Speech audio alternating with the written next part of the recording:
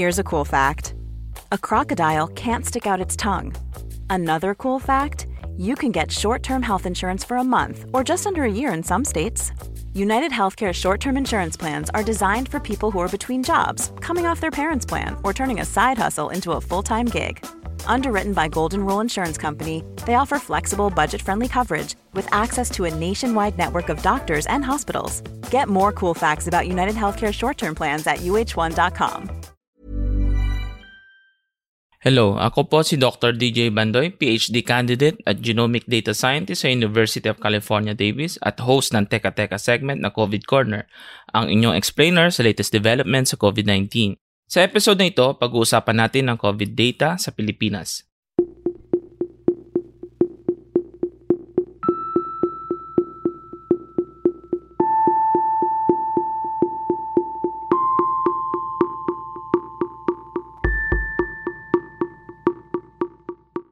Umabot na sa 1 milyon ang bilang ng mga taong nagkaroon ng COVID-19 sa Pilipinas. Ito ay mula nang maitala ang first case sa bansa back in January last year. And although meron tayong nakikitang second surge of COVID cases noong March, we are in a better position as compared to last year. Pagdating sa case fatalities, nakikita natin na although maraming tao pa rin na na-admit sa hospital, mas bumaba na ang bilang ng mga taong namamatay dahil sa COVID-19. Kung magta-time travel tayo to May 1 last year, ang case fatality rate ay nasa 6.7% ayon sa datos ng UP Pandemic Response Team. Umabot sa punto na 11 to 20 ang bilang ng taong namamatay kada araw, bagamat mas mataas ang absolute numbers this year which is around 120.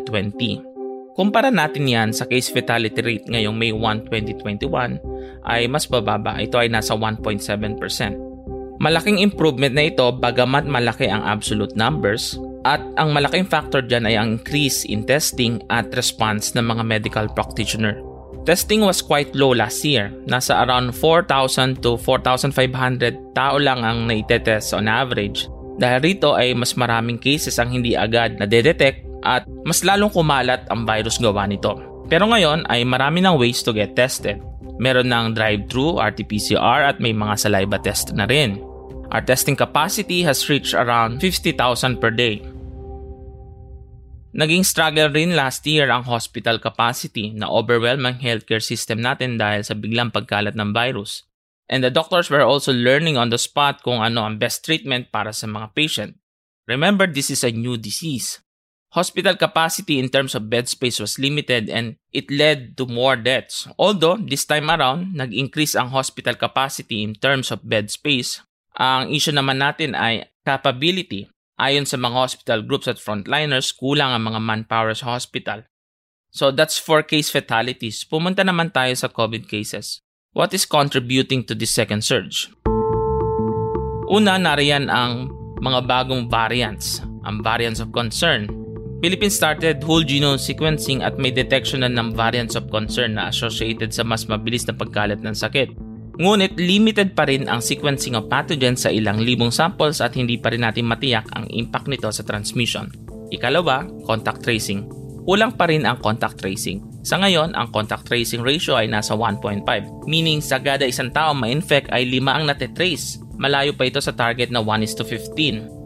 So this generates another cycle of infection. Kada isang tao na na-miss sa contact tracing ay maaaring makapagkalat pa ng sakit sa ibang mga tao. Ikatlo, vaccination. Sa ngayon ay 1.9 million pa lang ang nabakunahan sa Pilipinas. Malayo pa ito sa target na 70% na population para ma-achieve ang tinatawag na herd immunity. Pero maliban sa variants of concern, contact tracing at vaccination, may isa pang nakikitang dahilan sa pagtaas ng cases. Ito ay ang testing hesitancy at ang pagkalat ng unproven medication. Kahit pa man mas maraming available na COVID tests, mahal pa rin ang magpa-test at mahirap magpa-quarantine. People hesitate getting tested either due to cost as well as a fear of being quarantined and therefore hindi sila makapag-generate ng income. Mahalaga pa rin ang papel ng FDA sa pagsuri hindi lamang sa bakuna kundi sa mga sinasabing gamot para sa COVID. Sa ngayon, may mga nagdi-distribute ng mga gamot na hindi pa aprobado at ang downside point nito, maliban sa maaaring harmful side effects ng gamot, nagkakaroon ng tinatawag na false sense of security. Parang tuloy na isip na iba na basta iniinom nila ang mga gamot na ito ay hindi na sila mahahawa. Delikado po ang pag-iisip na ito kasi maaaring maging mas pabaya ang mga ilan sa health protocols at hindi na magpa-test. Is the government response excellent? An excellent government response means zero COVID-19 cases and achievement of herd immunity. Hindi pa ito nagagawa and let's us be honest of our shortcomings so that we can solve the problems by being pragmatic. That's it for today's podcast. Muli ako po si Dr. DJ Bandoy, Puma Podcast. This episode was produced by Kat Ventura and edited by Carl Sayan. Follow Teka Tech on Spotify, Apple Podcasts, Google Podcasts, or wherever you listen. If you have any questions about COVID-19 or suggestions for COVID Corner, email me at askdocbandoy@gmail.com. Ingat!